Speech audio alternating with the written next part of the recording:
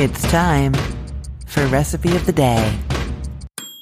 Hi there, I'm Christine Pittman from Cook the Story, and it is Cinco de Mayo. That means margaritas are in order. So today I am telling you about my best margarita recipe. Now, I'm pretty clear in the recipe blog post about this, that this is my favorite margarita recipe, because I think the best margarita is pretty subjective and is dependent on a few different things. So what I'm going to do today is I'm going to tell you how I make my favorite margarita, and then I'm going to go through some steps for you to figure out how to customize a margarita for you so that you get your own very best margarita recipe. Okay, I'm going to let you know where you can find this recipe and all the information about customizing your recipe too, and then I'll dive into how to make it. So you're going to head to cookthestory.com/ROTD and you will find the link to the recipe there, or you can look in the show notes.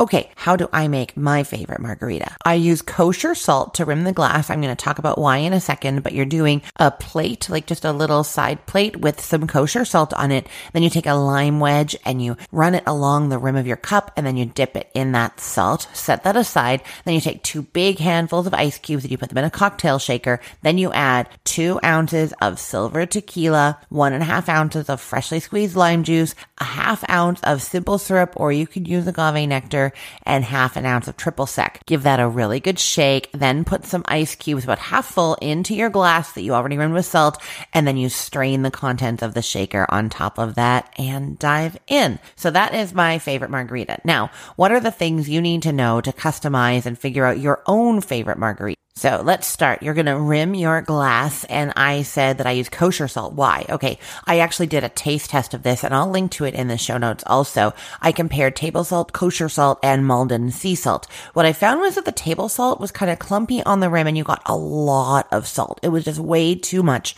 The sea salt looked really pretty, kind of like speckles it, almost like a frosted window pane a little bit, except that you just didn't get very much of it. The larger flakes meant that they didn't stick very well to the glass. So when you're sipping that margarita, you didn't get very much salt. So I didn't like that as much. The kosher salt was just a little bit finer than that flaky sea salt.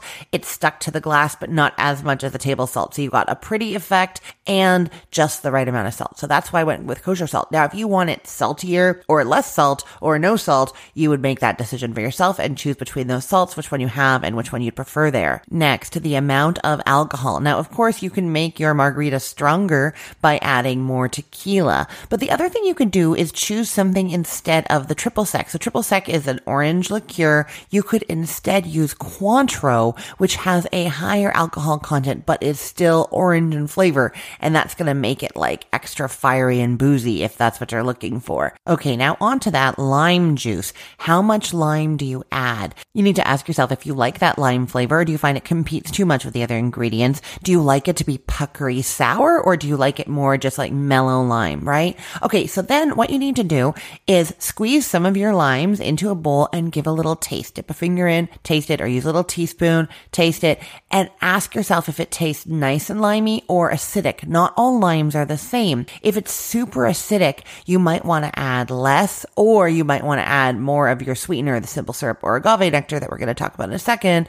You might want to add more of that to counter it. So you're asking yourself if you like a lot of lime flavor, if you like a lot of acidity, and then you're actually testing your specific limes that day to see how much of that you want to add and how you want to counter it with other ingredients if necessary. Okay, now how much sweetness do you want? So you decide if you're going to use the agave nectar or the simple syrup. Agave nectar has a very mild extra flavor. Simple syrup is just water and sugar. I will link to a recipe for making your own simple syrup, but you can buy it at liquor stores too. It's just water and sugar, right? Okay, so what I did to determine how much sweetness I like in my margarita was I actually mixed one up without any sweetness in it at all. I poured that one into a much bigger glass than usual because I knew I was going to be doing some stirring. So I basically made the cocktail as I explained to you earlier, but I didn't add the simple syrup or agave nectar. Shook it up, poured it into my glass, took a sip. Oh, it was really, really sour. So then I added a teaspoon of simple syrup and gave it a really good stir and tasted it. Better, not great. I did it again. I got to 3 teaspoons when I was like, yeah, this is how I want it. And 3 teaspoons is about 1/2 ounce, so that works really well well for bartender measurements.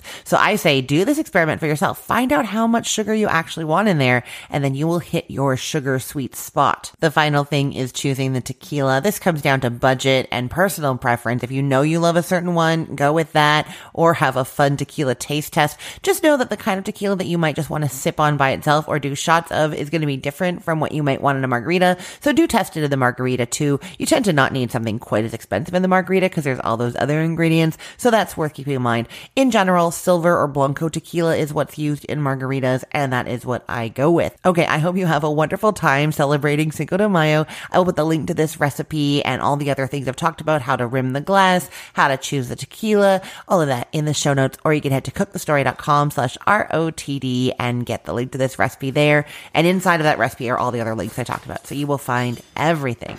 Alrighty, let's get drinking.